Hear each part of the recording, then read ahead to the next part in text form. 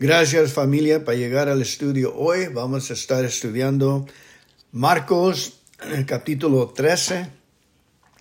Vamos a orar. Gracias, Padre, por tu bendición. Bendice nuestros oídos, corazones, nuestros ojos. Ayúdanos a escuchar tu palabra y que nos purifique y nos sane como el cuerpo de Cristo está sano en el cielo, como Jesús está sano en el cielo, así nosotros estamos sanos también con Él, sentados a su derecha. En su nombre, en el nombre de Jesucristo y por la sangre, declaramos que estamos sanos y vivos y alegres en el nombre de Cristo Jesús. Amén. Dios los bendiga, familia. Bienaventurados. Gracias por venir hoy. Ahí va. Marcos 13. Al salir del templo, uno de los discípulos le dijo a Jesús: Maestro, mira qué piedras y qué edificios más hermosos. Jesús le respondió: Mira estos edificios que están aquí, ni uno queda en pie, ni una pared, todo será destruido. Después Jesús y sus discípulos se fueron al monte de los olivos que está frente al templo. Jesús se sentó y cuando estaban solos, Pedro, Santiago, Juan y Andrés le preguntaron: ¿Cuándo será destruido el templo? ¿Qué cosas servirán de señal para indicar que todo eso está por suceder? Jesús le respondió: Cuidado, no se dejen engañar. Muchos vendrán y se harán pasar por mí y le dirán a la gente: Yo soy el Mesías. Usarán mi nombre y lograrán engañar a muchos. Ustedes no se asusten ni si oyen decir que algunos países están en guerra y que otros países están a punto de pelearse.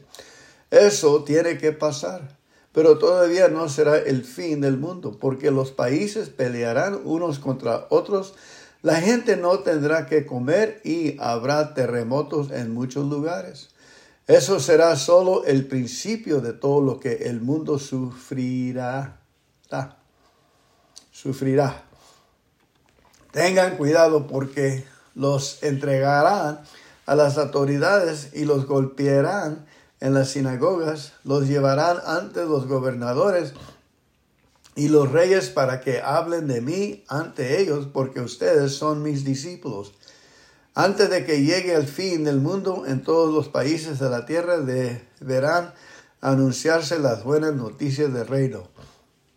Cuando los entreguen a las autoridades y los lleven a juicio, no se preocupen por lo que habrán de decir para defenderse. En ese momento Dios les indicará lo que deben decir.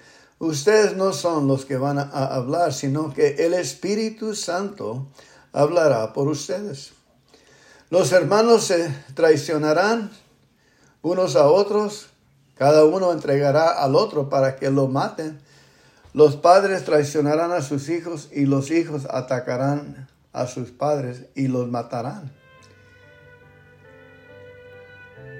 Todo el mundo los odiará a ustedes por ser mis discípulos, pero yo salvaré al que confíe en mí hasta el fin.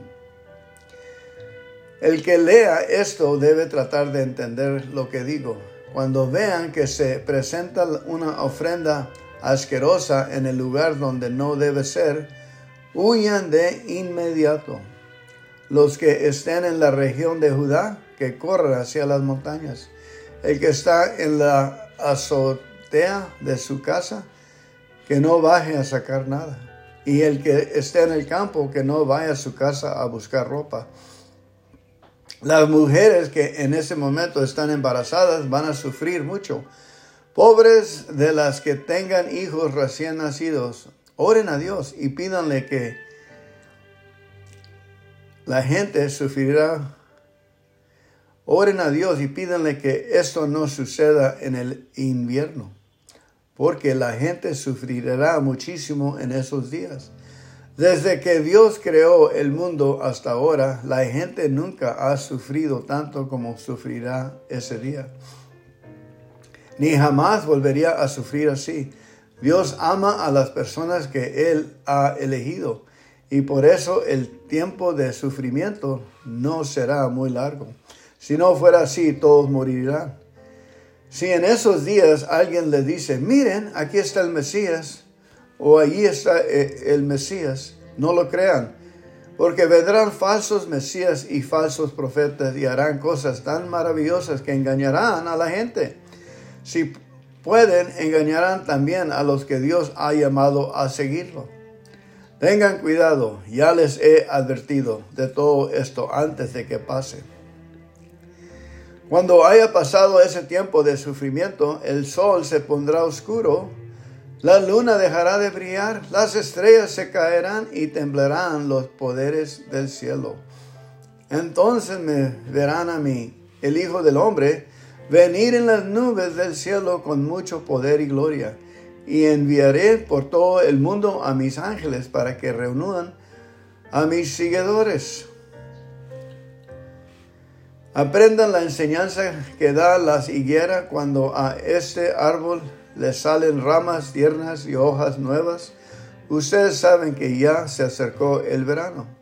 Del mismo modo, cuando vean que todo está pasando como les he dicho, sabrán que pronto vendré de nuevo. Les aseguro que todo esto pasará antes de que se mueran algunos de los que ahora están vivos. El cielo y la tierra dejarán de existir, pero no mis palabras, permanecerán para siempre. Nadie sabe el día ni la hora en que yo vendré, no lo saben ni siquiera los ángeles del cielo. Es más, ni yo lo sé. Dios es el único que lo sabe. Por eso, tengan cuidado y estén alerta, porque no saben cuándo volveré. Sucede lo mismo que cuando un hombre decide irse de viaje, llama a sus empleados y los encarga que le cuiden la casa. A cada uno le encarga un trabajo y al portero le ordena que vigile.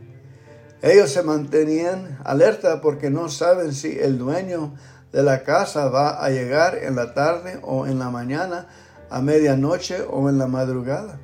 De igual modo, ustedes deben estar alerta, pues yo podría venir de repente y encontrarlos durmiendo. Los que les digo a ustedes, se los digo a todo el mundo. Estén siempre alerta, vigilen todo el tiempo. Marcos 13. Interesante.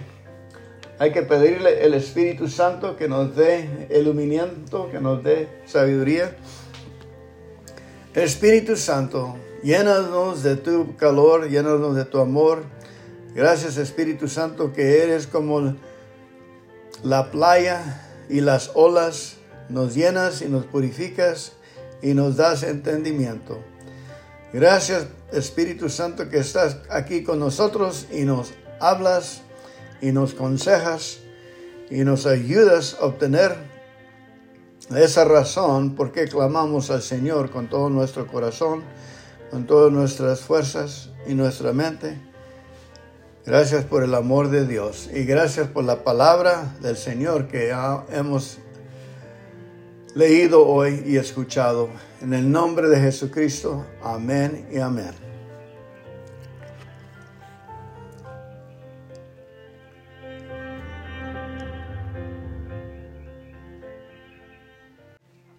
Marcos 14.